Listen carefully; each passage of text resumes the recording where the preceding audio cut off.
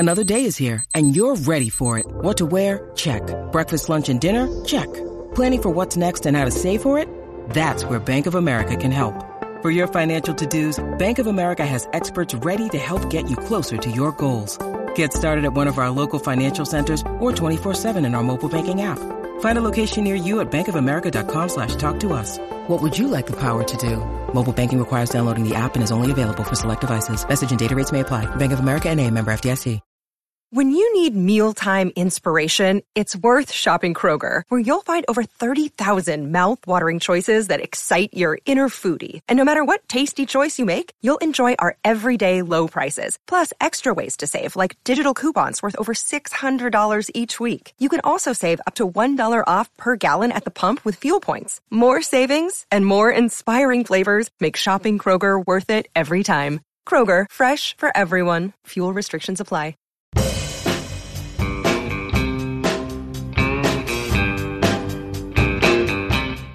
Hello and welcome to the Browns Blitz. Today is Wednesday, November 29th. This is episode number 226. I'm your host, Rod Bloom. Joining me today is not my brother. Jeff is off today. Actually celebrated his birthday yesterday, so we're going to catch up with him next week. Hopefully hear some great stories. In the meantime, you can always follow him at SloopDoggyDog, if you dare. So joining me today is my friend, Jeff's friend, and a great friend of the show, Jeremy Bonham. You can follow Jeremy at 14 Bonham on Twitter. And we have to give an assist to his wife, Jen, who this wouldn't be possible without. She helped to get all the electronic stuff all put together back behind the scenes. And, of course, we have to say hi to Jeremy's mom, who's a frequent kind of contributor to the show in a very minor way, too. So, the swear jar. Yeah. So, hey, Jeremy, how are things going? Oh, not too bad, Rod. It's good to see you. Great seeing you, too. My wife is laughing in the background as she's going on off in the distance. She actually heard that. Well, that's great. That's great. So I was so glad when you contacted me. We've invited you to come on several times, and you weren't. I've invited other people too, and some people just they just either don't feel comfortable or just would rather just listen to it and that's cool. So I was pretty psyched when you contacted me and said, "Hey, Jeff's off. I'd like to come on." I thought, man, this is really great. Other than Jeff's going to probably be pretty pissed when he gets back that he wasn't here for it. No, hey, man, it's all about the Browns. It's all about the Browns, right. Where everybody's stepping up and filling a role. And I figured with Jeff down, he's not out, but he's down. I could possibly fill a role, but definitely got to come back when Jeff is back. Absolutely. So it's great to have you here. We're gonna talk a bunch of Browns tonight. It's nice. Before we get into the Browns, you know what we do first, Jeremy, and that's we get into our Blitz beverage segment, and you're the guest. That means you get to go first. You get to talk about what you're drinking. Well, I talked to you a little bit earlier. I said about we're recording a little bit later, and I have a little nightcap here. Yeah. But since it's the Browns Blitz, I got a Yingling Lager because I am in PA, even though I was born and raised in Ohio. I do enjoy the beer, and I support my local brewery, and tastes pretty good. Yeah, and I know a lot of people, they get the typical Yingling, and it's not the same as what you're drinking. I'm actually like the Yingling out of the bottles, right? Yeah. What you have is better. I actually normally drink the premium. I I enjoy that a lot more. I was playing in a golf outing, Yingling golf outing, where the guy told me that the actual oldest beer in Yingling's lineup, which the oldest brewery in the United States, he says the premium, because I always tried the lager because I forced myself to bring myself to enjoy the taste, and I happen to enjoy it. But the premium it's a lot better. It's good stuff. All right, and we're bringing you around slowly but surely on the taste of beer. Oh, the funky beers. Oh, the funky. Yeah, even some good beers. Was good. The Joe Thomas was good. The Joe Thomas, we got you to try some nice good beers. I was so surprised. I'm normally not into the hoppy or anything a little extravagant when it comes to beers. I mean, I started out with like a Bud Dry, I think, years ago. I mean, very domestic. But when I came here, I just tried to train myself to get into something a little bit different. Now I can drink some different beers like the Red Stripes and the Yinglings and everything like that. Yeah, definitely. Excellent. Well done. I'm drinking honey brown in what we call the convenient 24 fluid ounce can. So, oh my! I think that's called double fisting. Yeah, I guess it is. Sure. It's just a good, easy drinking beer. So, just trying to clean some of the stuff out of the fridge. What can I say? Hey, I've had it before. Yeah, it's pretty good stuff. So that was one of those things with coming to PA where you adapted to the different drinks and the different beers that wasn't so much domestic. Where Honey Brown was one of those beers when I was younger that kind of transitioned me, so to speak, into more of a lager, so to speak. Yeah, I think it tastes good. Oh yeah, so I like it. So Jeremy, we're going to launch into our next segment here, and this is where we get to hear about your journey as a Browns fan, and you kind of tipped your cap a little bit. We know this that you're from Ohio, but you live in PA now, and that's your. I mean, I know that you're what, about 45 minutes from Baltimore, 45 minutes an hour. So because I've been out there with you, so but. Let's hear your story. Anything you want to share about your life experiences as a Browns fan? Which was awesome that you came out to Baltimore. It was a lot of fun. It was awesome. I started out basically what I always knew where I grew up to be typical, because usually when you were a younger kid, your parents were Browns fans, your neighbors were Browns fans, everybody around you were Browns fans, because I grew up north of Columbus. You had the occasional other fans and such, but it was predominantly Browns. So you went and swayed towards the Browns and just automatically becoming that due to like birthright, I guess. Right. But I was huge into baseball when I was super young, and grew to really love baseball as I got older. But football just took over everything. You know what I mean? Like, and watching like how exciting it was having playoff runs with Bernie. I wish I could have seen these sight beers. I'm not old enough to see that like live, but it's nice to see YouTube stuff of past Browns teams. It was pretty awesome. Yeah. But Bernie's basically my memories of coming up was a Browns fan, and it was exciting to see like Eric Metcalf return 2 punts against like the Steelers. Yeah, I mean it was exciting. We were winners, and then it was tough because when I came here to PA, actually, it was around the transition time of when the Browns were being taken from us and going to Baltimore. And like you said, I'm 45 minutes from Baltimore, so I was around a lot of fans that were Colt fans that were excited to get a new team. But I'm sitting here like this, and I'm like, oh my gosh, like it was like one of those things where it's like it's not possible for this to happen.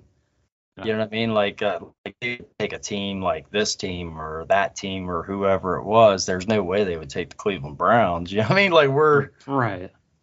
I thought we were a big pillar of the NFL when it came to football teams from originality or whatever. Like, it was stable when it comes to our fan base and everything. Should have been, yeah. Yeah, it's just crazy. But like just been a Browns fan through and through. When the Browns were gone, I'm a huge Buckeyes fan. My daddy went to Ohio State. Everybody went to Ohio State that was around me. Everybody was Buckeye fans. I mean, I know your kids went to Cincinnati, which is great too, and I like supporting any Ohio football team or any Ohio program, period. Mm-hmm. But we was big Buckeye fans, and I would support the Buckeyes while they was gone. And then they came back in '99, and I was true Browns fan. You know what I mean? Like I said, like the whole family's into it. Everybody's into it. Like we was born Browns fans, just like we were born Buckeyes or Ohio people or whatever. That's who we are. We take a little bit of our flag, so to speak. We carry that banner. But it's been rough. But what do you do? I mean, we're sitting here now, and they're starting to retool and rebuild and make things get corrected that should have been corrected years ago. But always a Browns fan, man. Always. Doesn't matter how far down. We could be no wins this season, and we play next week against the Rams where we're 0 and whatever, and I'm still going to be rooting for my team, you know what I mean, because I'm a Browns fan. And it's tough where I'm at because you hear everybody around here that I wear my stuff proud, and I'm in the public, and people see me, and they give me a little bit of flack, but it's okay.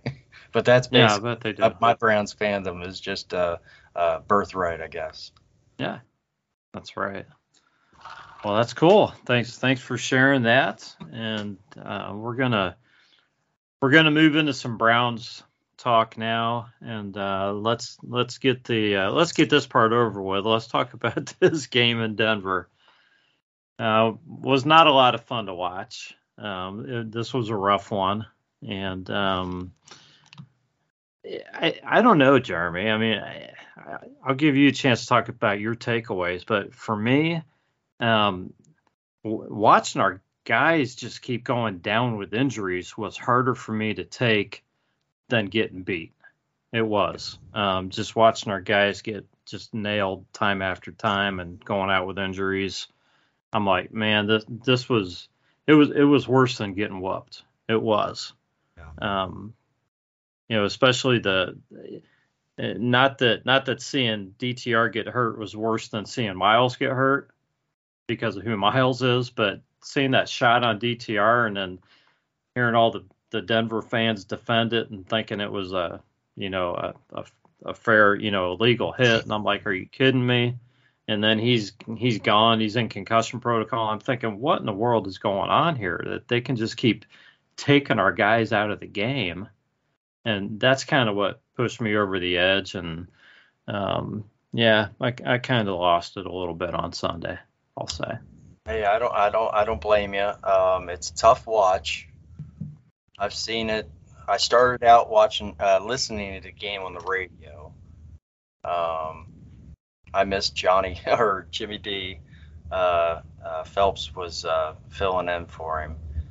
But I got to catch a little bit of the beginning, like the first drive and then the beginning of the Denver drive. Then I got in and I got to see it.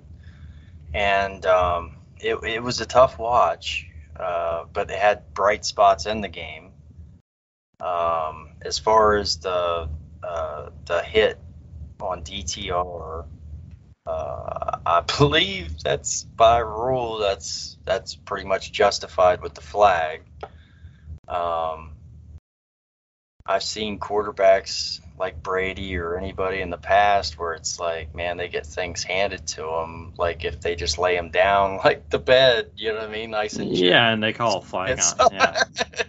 it's like it depends who you are, right? Yeah, I mean, the guy obviously was launching and all that. I mean, I'm a fan of playing football and let them play, but within the rules of what we're playing and what we're taught to play football this day and age, that's obviously, and it's right in front of them. I mean, you have to call it, in my opinion.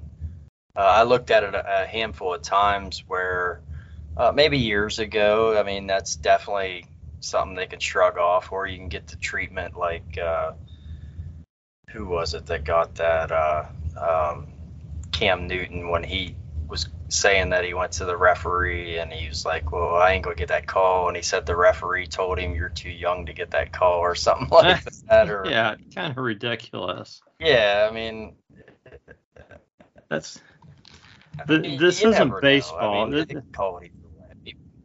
Yeah, I mean, it shouldn't be baseball, right? Where the strike zone depends on your reputation and things like that, right? I mean, but that's a penalty's a penalty.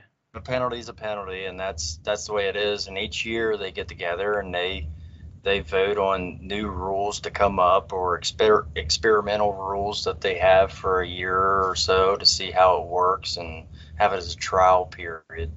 But I mean, it's the rule, so I mean, I shouldn't get upset too bad when it's a flag. I mean, it's happened to us before. I mean, we're dealing with flags, and I'm getting frustrated on them about the encroachment calls with the 95. We're going to get that every game with an elite player. We're going to get some of those jumps. I mean, he's getting great jumps though. Well, he's so fast, it looks like he's getting there. He's still no. It's just he is guilty of it sometimes. I'll admit. But you're going to get that with an elite player. Yeah, the guy's insanely good. Yeah, I think. I mean, with the flags, I just all I really want there is consistency.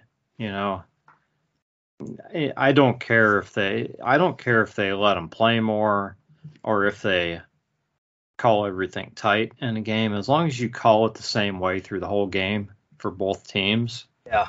And you don't change it up at the end of the game. It's like, oh, well, we called it tight the whole game, but now on this last drive, we're going to let them play. Or we're going to call holding, but we're not going to call it as much on Miles because he's so good. Right. When he gets held. Don't they say that there's a holding call on every play in the NFL? Isn't that what they say, where they can call it? Yeah, I'm sure they could. And nobody wants to see that. Nobody wants a flag on every play. Slow motion every time. I'm sure it's a high percentage of Myles Garrett getting held. Yeah, and we don't want it called on every single play. But the blatant plays they're not called. They're not going to call. And I mean, and you just want it called consistently. So if 100%. If our offensive lineman's getting called for a ticky-tack holding call, but they're not calling it on the other guy's offensive lineman when he's grabbing Miles around the throat, then something's wrong. That's all. I agree. So that's all I ask for. I mean, yeah, the injuries were tough to see. A problem a lot of people had with this game was the play calling of Kevin Stefanski, and we're coming off 2 or 3 games where Stefanski's called just great games. Okay. And I understand people's frustration, but people were complaining about the lack of running the football after like 2 3-and-outs, where the Browns ran the ball like 2 out of 6 times. And I'm thinking, well, the game's barely even going and we're already onto this. Sometimes you got to have some patience, but I understand that the Browns should have run the ball some more. They didn't run it enough. They passed it a lot, but they were also behind in this game a lot too. So I can kind of see why Stefanski did some of what he did. And honestly, DTR was throwing the ball pretty well. there were a ton of drops in this game. A lot, yes. So that doesn't justify the fact that, I'm not saying that we shouldn't have run the ball more, but I think the Browns could have been effective if guys would have caught the damn ball a little more often. There were a ton of drops in this game. I agree. It was really weird because, I mean, a lot of those drops, open guys, man, just like I thought that DTR played a really good game for being a rookie, being a guy that was in front of, what was that, Baltimore, that he was in front of the first game that he played? Yeah, his like first basically, game. Basically, he's thrown out there, perform against a pretty elite defense in the league. You know what I mean? I know Baltimore's in the top 5 or something. I don't have it in front of me, but I think they were in the top 2 when he played them. Right. More than likely. Pretty close. I could be wrong, but they were right up there. Pretty good. They were defense. top 5. Pretty good defense. We're not playing Arizona or whatever, getting a nice little warm-up game in. Sorry. Yeah, absolutely. Sorry, but he played a good game in that game. I thought the play calling with Stefanski that everybody gets upset about, I've heard other people say it. I'm kind of regurgitating other people's words, but if he has something work on a reverse or a flea flicker or something that's wild and crazy and sideshowish, he's thought of as a brilliant coach. And if something happens where you don't have a guy necessarily in the play that's not ran the play in practice, and the other guy flips the ball versus handing the ball off, there's a little bit of trouble and it ends up in a fumble. You know what I mean? He's looked at as a coach that shouldn't be coaching. Yeah. You know what I mean? Right. You always have both sides of the sword where. Yeah. I wish Jeff here was say it, because I know I've talked to him many times, where it's like, well, there's so many variables when it comes to football and coaching and playing and different plays. Everything's different. Everything's you can have tip balls, you can have this happen, you can have that happen. Just like people say about special teams coaches. Well, Rod, if I hire you as a special teams coach and I can't kick field goals, does that make you a bad special teams coach? Right. You know what I mean? Like, how do we really truly evaluate this? Us as fans, we're going to get out of control because this isn't happening. Well, if the run don't work, well, obviously he shouldn't have ran the ball that play. If the pass don't work, well, obviously he shouldn't have. If it went off a helmet or a fingertip or something like that, well, it's his fault that he put him in that position to throw the ball. It's damned if you do, damned if you don't, pretty much mentality. But in my opinion, Stefanski's been nothing but what's advertised except for the tight end play. I keep hearing about the tight end play about, you remember when he came in, they were saying, well, man, this guy's going to be like a lot of play action, a lot of tight end play. Let's run the ball. I was excited. Other people's heard this before, I'm sure. But from what I've seen is kind of like an airing it out offense, even though our statistics tell us different because we're one of the top rated running teams in the football. Mm-hmm. You know what I mean? It's just we can't get enough of the run game. So that's why we always yell, run, run, run, run. But, hey, man, we're not in that position. He's a person that's qualified, that got hired for the position, and I want to see what he does in that position and have time to do it, you know what I mean, with healthy players and where he can run his system. Like I said, I heard a guy go like this, I don't know if it's Baldy or anybody else, but they was saying about like they was curious about if who was that? Our third running back there been returning kicks and everything. It's a name. At least PR. Yes, exactly. He was back. It's like they was questioning, did he actually practice that during the week or anything beforehand where it might have been a handoff or a flip? You know what I mean? That could be a communication error or something that you can give Stefanski a smack on the back for. But if you're going to give him a smack on the back, you should be giving everybody a smack on the back, because I'm sure it's happened to many coaches. Yeah. I mean, where not necessarily totally 100% prepared. Prepared, you know what I mean? Yeah, and I agree with you, but everybody gets upset with these fancy plays, trick plays. That was crazy good where they did the 2-point conversion. I don't know how many times I saw that, but the 2-point conversion where that was creative.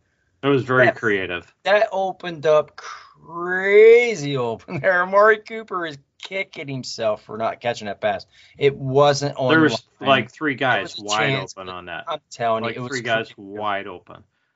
There's good coaching all over the league, Rod. There's good coaching over the league. We need our players to perform. Right now, we're a little disabled without a starting left tackle in the season. We're without the starting right tackle in the season. You're talking about the list is getting pretty long. It's about it's a long list. Yeah. I mean, the quarterback's out. Our beloved Nick Chubb is gone for the season after week 2, which just hurts my feelings every day. Every day that hurts my feelings. I know. Yeah, I mean, and these guys, I can't get upset at them. I'm watching this game and I'm seeing them perform. The biggest thing this year, like I said, I called you up or text you or did something, DM'd you possibly, but I was saying, hey, these Browns this year, everybody is stepping up, and they're showing me something for this year. It's exciting to me, to be honest. Yeah. Where I'm seeing more out of these guys than I've seen in previous seasons, to be honest with you, when it comes to effort and giving it their all and putting themselves in a chance to win that game. How many times did we see ourselves where we were in that game in the Broncos? We were in that game majority of the third quarter. I was still looking at the game. And all those turnovers, and we were still in that game. Still in the damn game. Still in that game. Our quarterback's gone. We're still in the game. Still in the damn game where they're going like this and fighting and working hard. Yeah, they can blame play call and they can blame whatever they want. We got our butts kicked. You know what I mean? We lost that game. Those turnovers hurt so bad. Yeah, let's go back to the play calling just for a minute, though. You know, what I was starting to say is people don't like these fancy plays. I don't like them either, Rod. But I'm okay. But do you watch? Do you watch other teams play? Because everybody does these reverses. Exactly. Everybody does these plays. Exactly. This is not a Browns and a Kevin Stefanski trying to be smarter than the league. This is a Kevin Stefanski doing what everybody else does. You know, he might have a little twist on it here and there, but it's no different from what anybody else does. And you know, as far as these guys not being ready or not having been in the game before they did a double reverse, these guys are professional football players. Point taken. If they can't take a handoff and hand it to each other after being on the team for years. There is a communication level there, Rod, where there is stuff that's practiced over. Practice makes better. I mean, absolutely makes better. But if we're going like this, and I just insert you because we didn't think that we was going to be down to this many people or whatever, you're not going to get as many shots on the field. Just like they talk about. It still has to be next man up. Just like DTR not having the prep work when it came into the Baltimore game, just like when they were throwing PJ Walker at the end of the game, expecting him to do something there. You still have to execute, right? Oh, I understand that, and you got to be on ready at will when you're a backup quarterback or a backup player. But I guess you would blame that on coaching not being prepared. But I think everybody's accountable. I don't think that there's a lost person that's not accountable. I don't think it should be singled to one person or whatever. You don't know what goes on one play where somebody might have had something happen to them or something cramped up or this happened or whatever. There's some variable fraud. Yeah, and I'm not going to sit here saying I love that double reverse. Okay? I hated it. But I don't like it. But you know what? If that play works and we get 20 yards on it, everybody's just jumping and up and down and loving the crap out of it. It's because of what happened to it that people didn't like it. If I was our offensive coordinator, I would be so boring. I would look like Army. I would be running just the ball. Okay, this time let's see. We're going to run it up the middle. Middle, right, or left? Let's see which way. Yeah. All right, roll the dice, baby. Anyways, I agree with you. I don't think he ran the ball enough, but I mean, it's not, you have to go with what's working too, and you have to play according to what's happening in the game. So yeah, there should have been more rushes, but again, if the Browns are ahead in this game, then they're going to be running the crap out of the ball at the end of the game tons.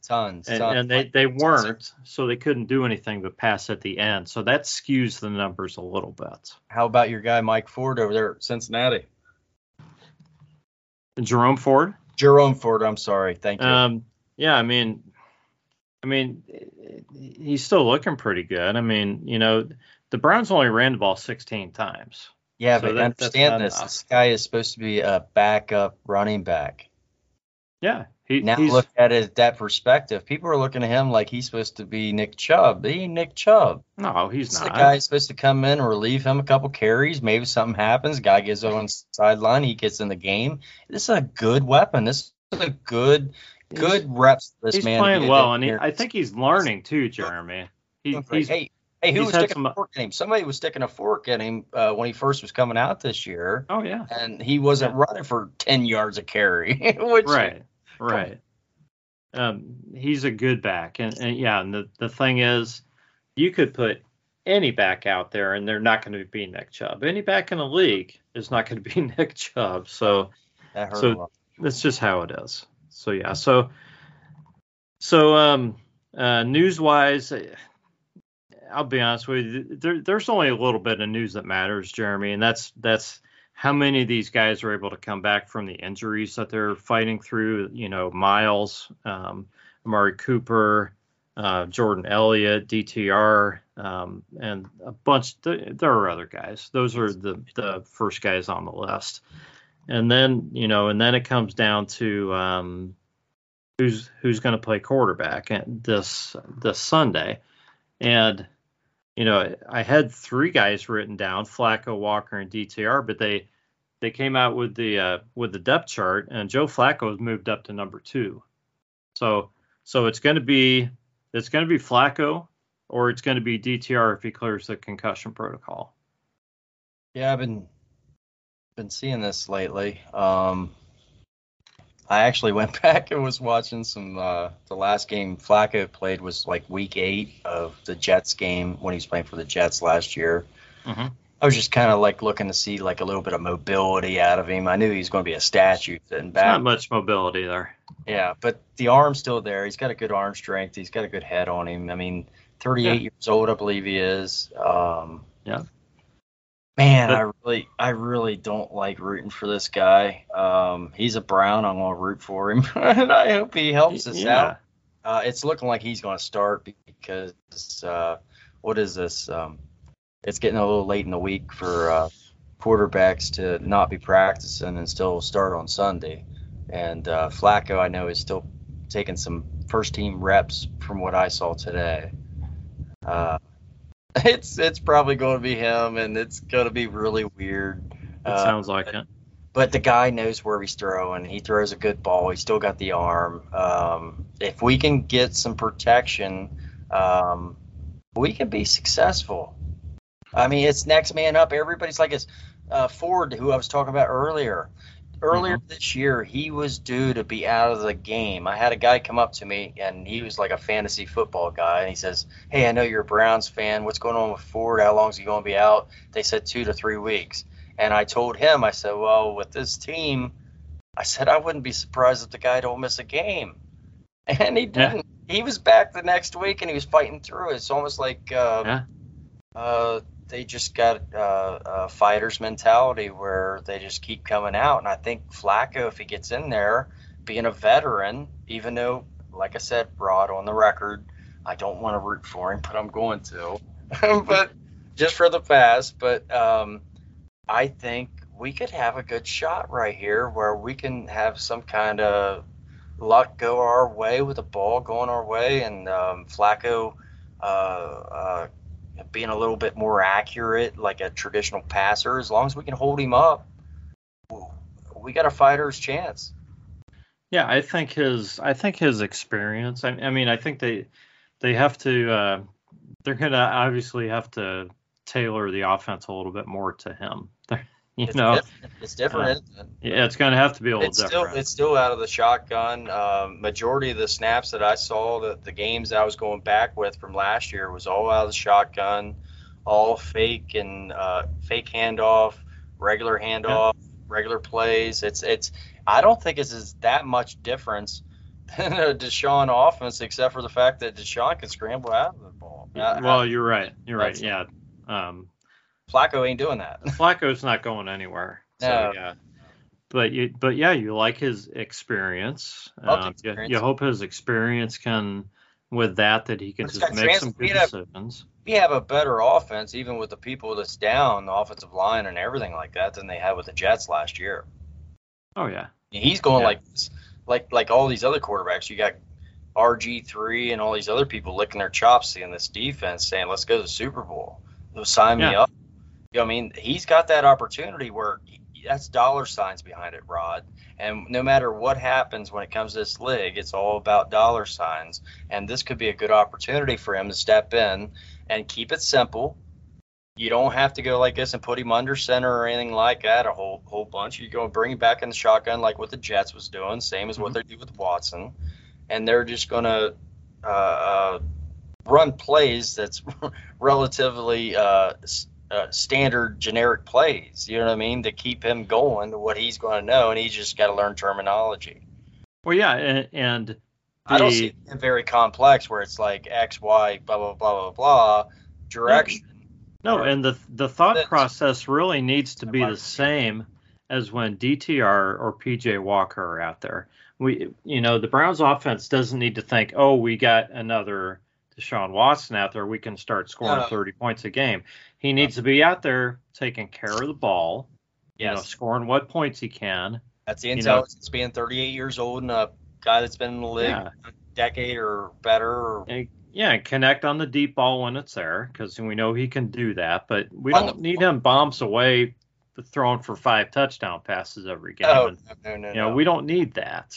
Oh, I'll take it though. I would take it if he can still do it. Great. If Amari Cooper or Tillman, Elijah Moore, if these guys can get open enough, yeah, just chuck it down the field all the time. I don't care. But yeah, I don't really expect that. I expect it to be more of just him being smart, making good decisions, and taking care of the football, and that they are going to still. I don't see why they would run the ball any less than what they should be or should have been with any other quarterback out there. I think you'd want to run at least as much, if not more, with him out there, and then just let him, throw when he can, and hopefully he can still make some good decisions out there. And you have to feel like his arm's still going to be good. I was listening to Bernie before I came on. I was asked the same question about being prepared to come in, like being a veteran. Like, he went over to the Cowboys, helped them out with a Super Bowl winning team and everything like that. Yeah. A guy that's been around in the league, he can adapt, and he's an intelligent guy out of Delaware. That I'm actually pretty confident here that with Flacco, my only thing is you saw where he played for many years, where we got our butts handed to us quite a few times by the guy, but he wasn't very mobile there towards the end there with the Jets, and I can't remember who he was with before that. I know he was with a couple teams. Yeah, I can't remember where else. But in a good situation, things can happen. You can make something happen with this guy as long as you're smart with it. And I think the people that we have are smart enough to simplify it. Even though I saw them going outrageous doing flea flickers and reverses and everything with third string quarterbacks, but I still have belief that these guys are intelligent enough to get a good game plan down, simplified, to play football their team against ours, and we line up against them, and we kind of just take the game from them. Yeah, I think so. Yeah. And the thing is, I think Flacco kind of came in the same way, thinking, it's hard for me to put this uniform on, but it really sounds like he really likes these guys, and everybody's kind of really likes him too. Yeah. So it really sounds like he's fitting in well, which, I don't know. It's kind of disappointing to us as fans, but it's kind of cool at the same time, Seriously, yeah. We don't want to see all these guys go down with these injuries, but it's nice to see guys step up. Yeah. I'm very impressed by the guys this year, just fighting and clawing and just doing everything. Like JOK this week was just out of. He played out of his mind. I mean, he's punching balls out. He's getting penetration at the line where he's getting in, finding a hole, getting yards for loss. I mean, he had double-digit tackles. He had a sack, I believe.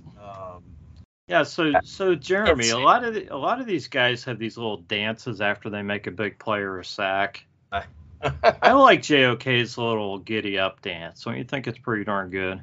It's different. Or he does a little horse ride thing or whatever he does. I think it's pretty cool. It's kind of understated. It's not a look at me. It's just like, I'm going to just gallop right out of here.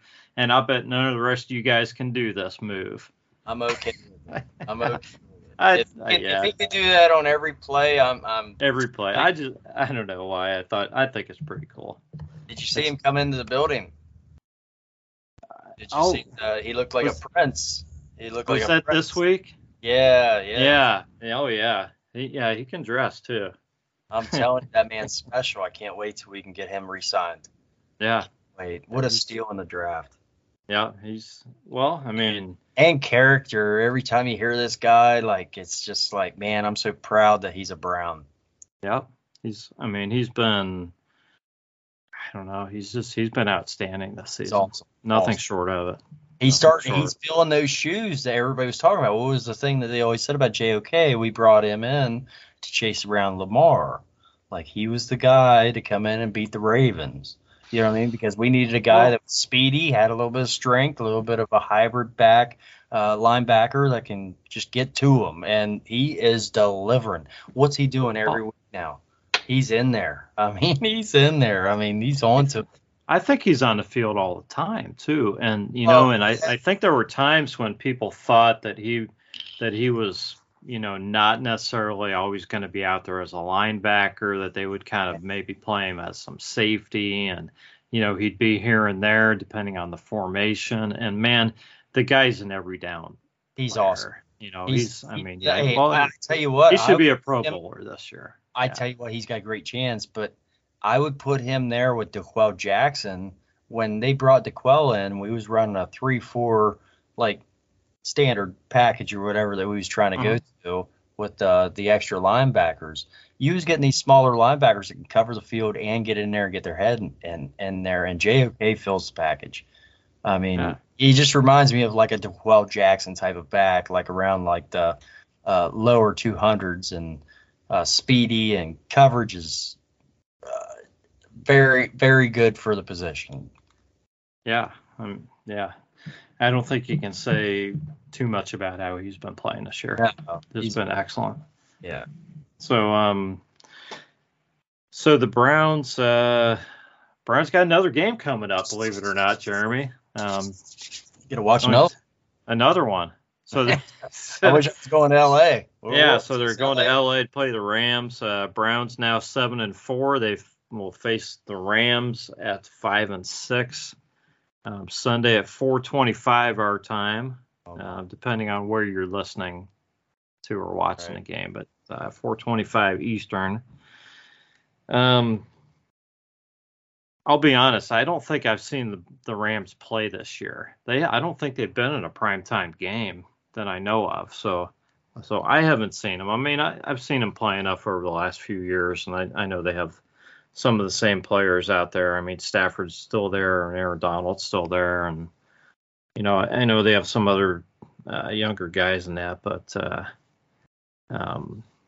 same coach, same system.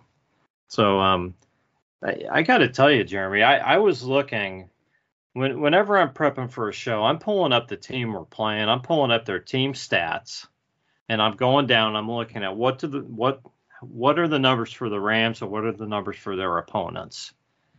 And when you do that for the Rams, the numbers are almost identical going down the line. It's like, okay, so the Rams have whatever, and I'm making numbers up, but the Rams have 2,400 yards passing. Their opponents have 2,400 yards passing. Right. The Rams have, 11 touchdowns. Their opponent 11 passing touchdowns. Their opponents have 11 passing touchdowns. Almost every number is either the same or very close, with just a few exceptions. And if I can read my writing, I'll tell you what the first one is. I can't read what the first one is. Well, the Rams have, I think Matt Stafford has thrown nine picks. So, and the team's thrown 10 altogether. So that number is higher than their opponents. And the Rams have a -3 turnover ratio, which is still way better than the Browns, I know. The first thing was the Rams are allowing an average of 30 yards per kickoff return this season. So that kind of stood out. But other than that, it's like they play even with all their opponents, kind of. And they're 5-6. It's a little strange. I mean, like they played the Eagles this year. The Eagles won 23-14. You know what I mean? Like they play the Colts and they win 29-23. It's still within a touchdown right there. They're all close. It's all pretty close. That's why I'm saying Bengals beat them this year 19-16. Yeah. I mean, 3-point game. 49ers beat them only by 7 points. Yeah, but, that's what I'm seeing is they're pretty much playing up to they play up to their opponent, right? To the competition. I mean, Stafford's completing 60% of his passes, not outstanding at all. 13 touchdowns, 9 picks, averaging almost 250 passing yards a game, but that's probably pretty standard for him. Their running back, who I'll be honest, I haven't seen, Kieran Williams has second-year, fifth-round pick right there. Okay, 599 rushing yards, 6 touchdowns, averaging 5.3. So yeah, super stud. But Browns have been pretty good against the running game most weeks. Yeah, last week. Not every week. Last week was not good. No, not at all. Hopefully he don't impose his will, because that man, he runs with intensity. I mean, yeah. I think he ran for almost 150 yards last week with like a touchdown too. I mean, understandable. They're playing like Arizona, I believe. I can't remember who they was playing. Yeah. It'll be interesting because the Browns have shut down some really good backs this year. They have. Just depends on the week, right? I remember your brother telling me it's like an every other week type deal. It just depends on kind of is blowing or however it goes. But I'm an optimist. I think that you look at the backs that we have, and Miles, I mean, they're saying there's no ligament damage. I just saw Mary Kay, I think she put something out that there might be or something. I don't know. But some people are calling BS on that, though. I don't know anything about it. Who knows? But it's going to be tough to not see these guys going out there this year, because from what I've seen, like I was talking about earlier, these guys are just showing up, wanting to play football and play for each other, play for the fans, play for the organization in general, and win games. And I think everybody's going to show up. I think we're going to get some guys like Ward back, hopefully, and Miles going out there. But I heard about like different packages where we might not bring Miles out as much, like on the field, as he has been in the past. Well, if he's nursing something, that makes sense. Hey, Jim Schwartz was very successful with the Eagles in his past regime, where he was running in and out everybody, and he was putting in studs everywhere. That's right. And keeping them healthy and all that. That's one thing I've been looking for this year that maybe I haven't seen as much, but maybe we'll get deeper as the years go on, like year 2, year 3, from this year on. That is. Yeah. Yeah, I mean, other guys have contributed. It's been more even. So there's not like, a second guy with just a few less sacks than Miles this year. There's a bunch of other guys who are consistently doing. Yeah, they're putting pressure on and getting sacks here and there. So I mean, it has been a team.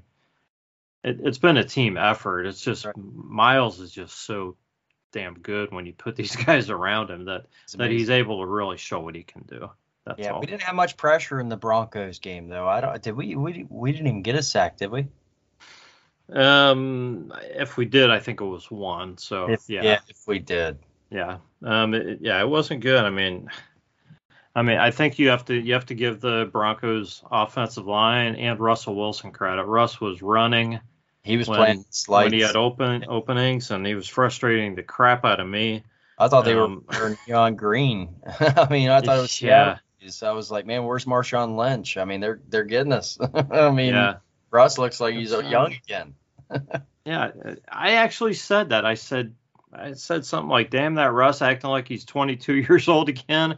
Hey, but your brother Jeff's man, Thornhill, man, he saves a touchdown with Russ. He prolonged it, that is. He was there to make a play. So the Rams also have a guy named Puka Nacua. Oh, good job. I looked it up. You did. I'm just being honest because I haven't seen him play this year. The wide receivers are good over there. Oh, man, and he's really good. I mean, 73 catches, 924 yards receiving, 3 touchdowns. I mean, the guy's, he's obviously very good. Plus, you got a talented quarterback throwing to him. I mean. Yeah, so they can run the ball, they can throw the ball, they're balanced on offense. They still have Aaron Donald. So you got to pay attention to their defense. Not an easy game. No, it's not going to be an easy game. I don't know why people circle these games like it's like nonchalant. And all right, well the Rams, they lost 2 out of 3 at the beginning of the season. Yeah, they're trash. No, Matthew Stafford can sling a ball, just like Joe Flacco. We're sitting here trying to convince ourselves about Joe Flacco, and sitting here trying to convince ourselves about how bad Matthew Stafford is. All these guys are talented, but it depends on any given Sunday that we go out there that we see something happen. Matthew Stafford might go out here and light them up. He might go out here and have miles in his face the whole day. You know what I mean? We don't know That's right. until we see the game. You know what I mean? We're speculating ahead of time, saying what we think might happen. But what's great about football is the unexpected usually does happen. You know what I mean? And let me say something about that. And I don't want to throw blame or say I'm, upset at any player for any one thing or anything like that. But football is such a game of momentum and how things start and everything else. Near the beginning of that Broncos game, there was that pass interference call on Greg Newsome. No, it was Emerson, wasn't it? No, it was Greg Newsome on Sutton. Oh, okay. Where he gave him like 40 yards, and it shouldn't have been called because Sutton pushed Newsome down. Okay. Right. Mm-hmm. On the replay, they should have not called it. Yes. Yeah, they should not have called that, but they did. And then on the next player of the play after that, Sutton burned him by 10 yards, and I think he scored a touchdown. Okay. Right. 2 plays, Newsome. Well, guess what? If Denzel Ward's not out, Denzel Ward is on Courtland Sutton. Mm-hmm. And I don't think either one of those plays happen. Yeah, I mean that's my guess. I mean, there again, that's speculation. That's you talking that's about speculation. I'm on your side. I'm a Browns fan. I'm going to say the same thing because I'm seeing these guys and how talented they are, and know how talented Denzel Ward is. Denzel can shut a guy down, and it's not total disrespect to Sutton, but he's definitely not going to get 2 plays in a row on Denzel Ward like that. Yeah, but that play on Sutton where you were saying about the second play where he got open, he was open by like, I don't know, like 10 yards. A whole bunch. It was at least 10 yards. I like to think that Denzel would have at least been a little closer to him, and maybe it would have been a completion, but that second play doesn't happen if the first one doesn't, because they're not in that spot on the field. But there you go. There you go again. Let me say about what the coach is preaching in there, and he's saying about 1-0. 1-0. 1-0. We got the Rams this week. It's 1-0. We should be thinking about last week. The only thing we should be thinking about last week or the week before or prior or any time in the past is to learn upon our mistakes. We should be going let's moving forward. And me as a fan, I'm doing the same thing. Yeah. Yes, it's irritating. Yes, it really doesn't make. I was only bringing it up to talk about. Momentum and how something could literally change an entire game. And if those 2 plays don't happen because Denzel is in the game, who knows how that game even goes? Right. Yeah. That's all I'm saying. Yeah, exactly. We still may have got stopped anyways. Who is that? Is that Belichick or somebody that keeps bringing it up each year, or trying to get one guy to bring it up, and they haven't done it yet, but they keep talking about it, or they did in the past about bringing up the replay of pass interference. I mean, if you look at that replay, it's totally different from what it looked live. When I saw it live, I was like, I saw the flag and I saw the contact or what appeared to be contact. To the naked eye or a referee that's sitting out there for a split second, that could be something that you're throwing a flag on, and I understand it. But it could be something that we're bringing up into the, owners meetings or anything like that, where they're going to bring up the fact, hey, let's review a couple of these, or have some kind of flag system. You want a flag system for everything other than everything out here. Let's have a green flag. These are 30, 40, 50-yard plays. Exactly. I mean, they shouldn't just be money. It's all about money. Let's get it right. There's a lot of money riding on this. You got teams that's invested a lot of stuff. You got people that's invested a lot of stuff. Let's just get it right. Like you said, let's have it fair. Let's see what happens. Legit. I agree, but Jeremy, the problem was when they were reviewing those pass interference calls, they never overturned any of them. Well, that's true. That? So you got to look at the time that it takes to do this. Just like when I told you that they're not going to call a holding call on every play because we have a program that we need to put on TV that's being we're getting paid. NFL's getting paid to have a product on a TV that airs for a certain amount of time. That's a lot of time for overrun, whether it be on a different network or network. But that's a lot of money. You know what I mean? When you're going like this and you're saying, hey, we're going to play a 10-hour football game. You know what I mean? Well, yeah, nobody wants that. You know what? I think if why not just give either give coaches another challenge that they can use on one penalty a game or on one pass interference call a game, or just let them challenge a penalty once a game. There again, and leave their challenges the same. You're a bright guy. You should be able to propose these at the coaches meeting. From what my understanding is that someone has to propose this from each individual team. Yeah. And as much as they talk about it in the public eye, those individual teams don't propose these ideals. You know what I mean? So we're kind of like, it's just probably. Yeah, I get emails on what the proposals are and stuff. So I see this come in, and some of them are decent, some of them are kind of dumb. But these things that these people are talking about, I remember clearly that I think it was Belichick that was talking about, why aren't we reviewing these plays or whatever's going on? Should be. I could be misinformed in my head. There should be a way to where some of them can be reviewed if people think that they're wrong. Right, but there again, a lot of people don't think about the structure of the game and the programming that they're putting out for us too, where there's a time frame where yes, we need to get the game right, but we're not throwing flags all day. That's why I'm thinking either give the coaches one additional challenge used throughout the game on one penalty, or just keep it at the 2-2 challenges per half, but let them use it on a penalty. I don't know. There should be some way to figure it in to where it's not adding much time to a game, because you're not reviewing every single pass interference call, because nobody really wants that. Yeah, that would be a tough watch, Rod. That would be a tough watch. Yeah, it'd be too much. The stoppage nowadays is quite a bit now. You know what I mean? Where you don't want to pile on it. I mean, they're complaining about baseball and trying to get that down to a reasonable time or something that people are okay with or whatever. Yeah, I disagree with that. Let's. I know. I disagree with that, Jeremy. They're ruining the game. But anyway, but football, honestly, they review they review every single scoring play, and they take a long time with all that stuff, and a lot of that is unnecessary. Very tough. Where they should be taking a look at some of these pass interference calls. So I think they could find ways to eliminate some of the stoppages, and then slow down a couple other things, or have somebody taking a quick look at some of these things to see if they need to review it.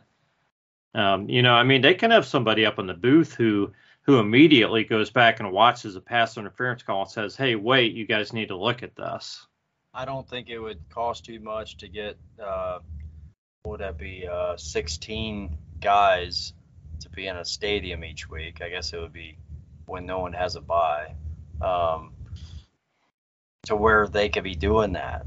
I mean, it's not that much money from the NFL to hire a couple extra people to have like a division or a. Yeah.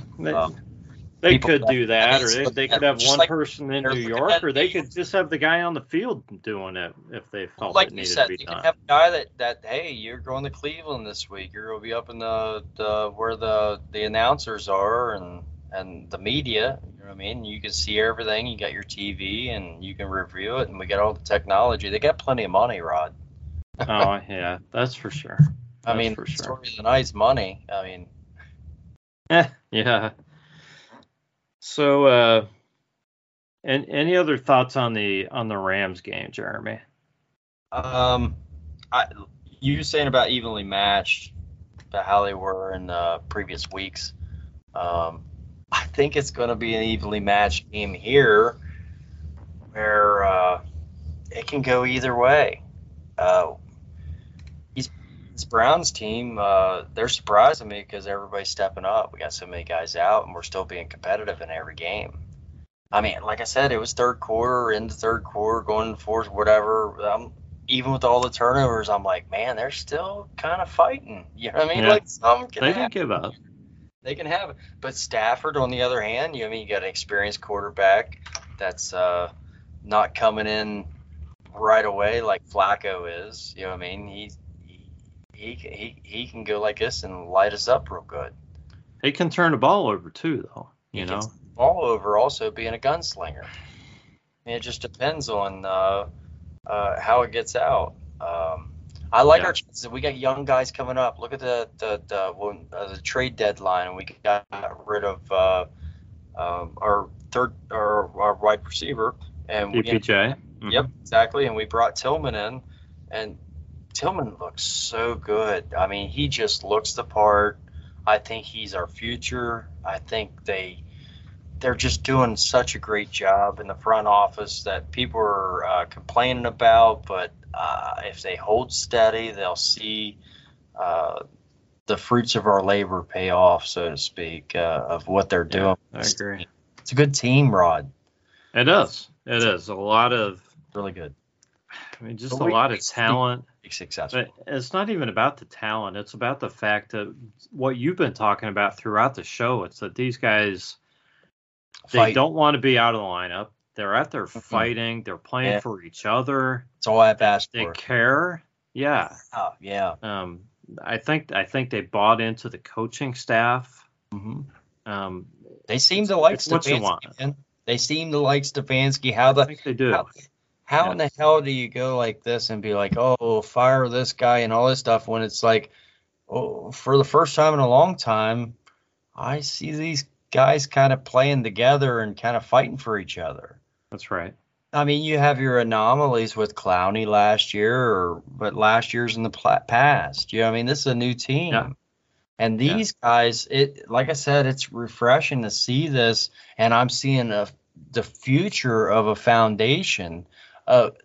It's paying off of what they told us when Sashi was around, where they said, and I can't believe people don't remember this from the original press interview, that they were taking it down to the bare studs. Yeah. They was getting rid of guys like Kruger and the older guys and the high salaries, and we were going to get guys on this team that shouldn't be playing in the NFL. You remember how bad it was when they let Paul Kruger go, and we thought we were just done, man. But the point of the matter is, no offense to Paul Kruger, but he wouldn't step foot on this. He would not. The man played. He wouldn't make this team. Yeah, no, not at all. But it's nice to see, even though they've had a different regime come in, that when they was talking to us as fans about going down to the bare bones and the bare studs, so to speak, we're seeing what's paying off from this. You know what I mean? Yeah, we're not perfect.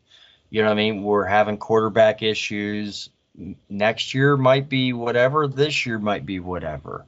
You know what I mean? But that's why we're fans. We're going to watch, and we're going to see how it turns out. You know what I mean?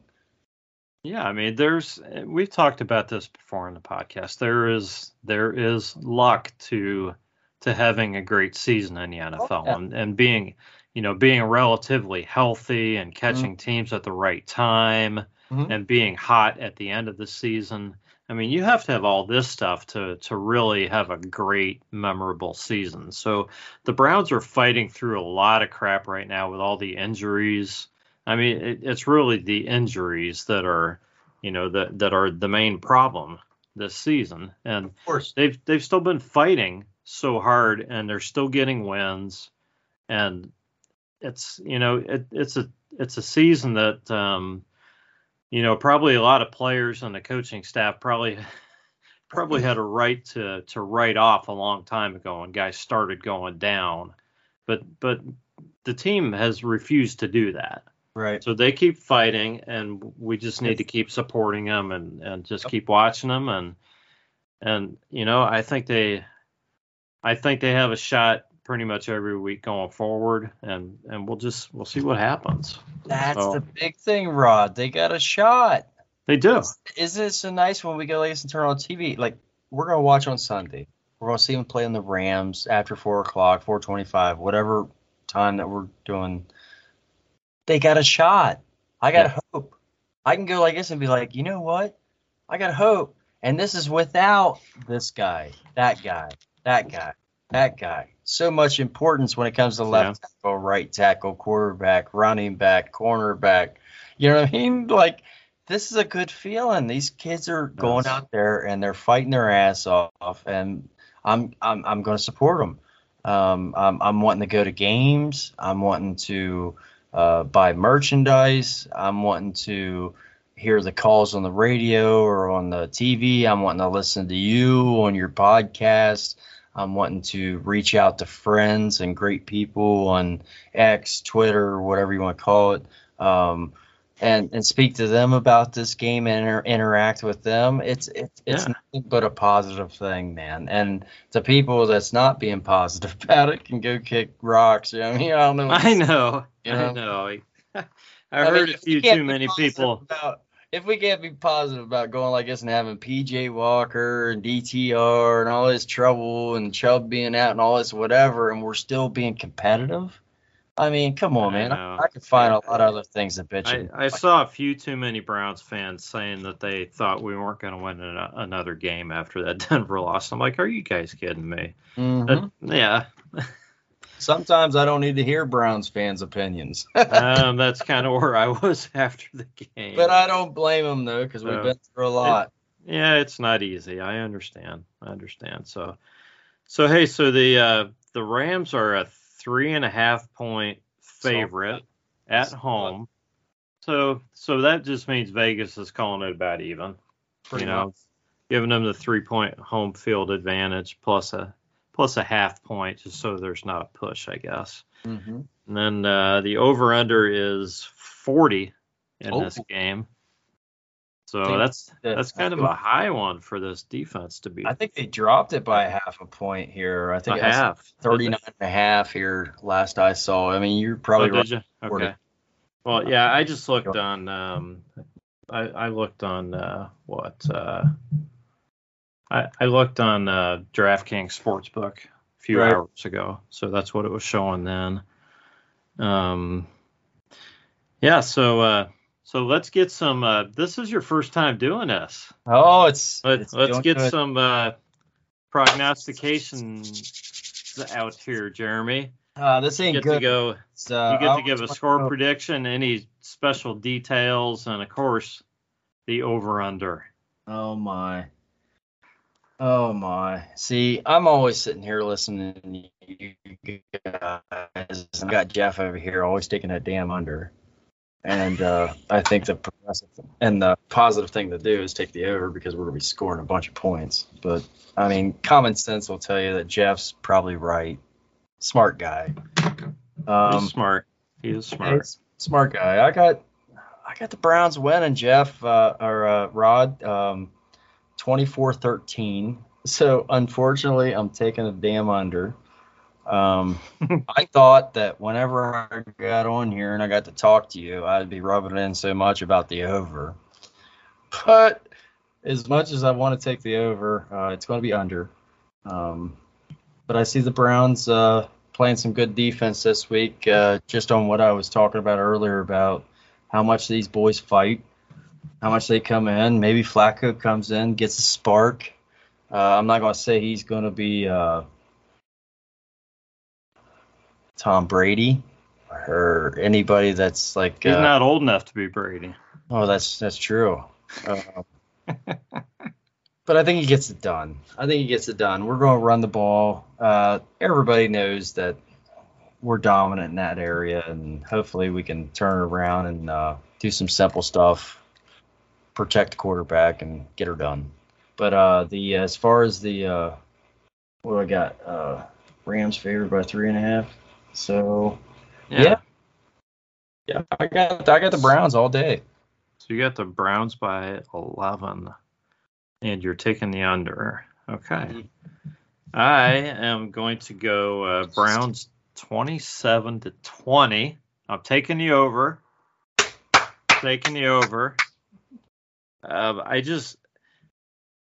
the Rams. I think the Rams offense is going to be able to score some points. No offense against our defense. I just Stafford in the running game. I think they'll be able to keep the game close, and I think Flacco's going to do okay. And you know, it's not necessarily that he's going to throw for 300 yards or anything. I just think he'll be a presence there, and I think the offense will do pretty well with him.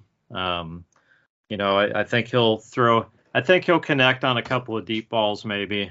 But other than that, it's going to be mostly, just intermediate stuff and a lot of running the football probably.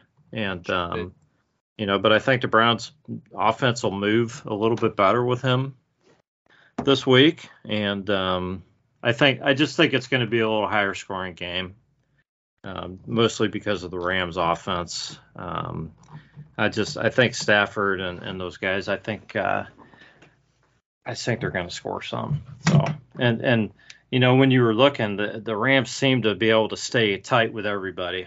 So I don't see why that's going to be any different this week. So I think it'll be a 7-point game. So. 7-point game. I like that. That's how the majority of the games I saw. Yeah. It's up. You're going to see some defense. Yeah, we'll see defense, definitely. I mean, some of those points could be scored on defense. You never know. So this game should be helping us get in playoff bound. This keeps us right there on the level. I think we got a game ahead of everybody, right? Or we just went on Steelers level. Yeah, tied with the Steelers at 7-4. 7-4, I believe. So yeah, we're sitting in a good position. If we can get like this and sneak out this win, we should be sitting in a good position to kind of sneak our way into the playoffs. Yeah, let's hope. I think they need to get to 10 or 11 wins. That's pretty amazing to get in. That's pretty amazing for what the adversity and everything we went through with the injuries and this and that. I think it would be great to get to the playoffs and get a playoff game in, and if we get the right matchup, who knows what can happen? Maybe they can get a win. It's going to depend who's healthy at the end of the season. Oh, of course. And who's able to play and all that. But they get the right matchup, they might be able to make a little bit of noise with that defense. But look in the playoffs. Look what this team's doing, man. It's bringing us together. It's bringing all these other people together. We get to meet people there in Cleveland and Baltimore and all around. You hear about, like next week in L.A., I'm sure we'll be hearing about the people that's going out to L.A. We've been traveling well. Absolutely. And it's a good time. Good time. Definitely. So, Jeremy, we're going to close things out here. Let's get some closing thoughts from you. We appreciate you coming on, and anybody who's not following you can find you at 14 Bonham on Twitter. What would you like to leave everybody with? Basically the positivity of the game, like with the team and everything. Like, I don't understand why I go out here and ruin my whole day over the football team or whatever, because this guy didn't make a play or this guy had something go off his hands or whatever happens. We're always into it. We're hearing about your friends that you're hanging out with that's been fans since like the 70s or the 60s or 80s or however long a Browns fan. Like, what the hell is going to change us from being a Browns fan? We're always Browns fans. So it's like all we're doing is just complaining to be complaining. We should be positive and thinking of what's going on, and what they're doing is pretty good. Basically, like the foundation that we said about the A's taking it down to the studs, they're putting in a good foundation. I think we're actually getting a good winning culture that's coming here in the North, and that's what's building up this North. Baltimore has a great culture that they brought over from what we had, and they just built upon it, and they did very well with it and won a Super Bowl.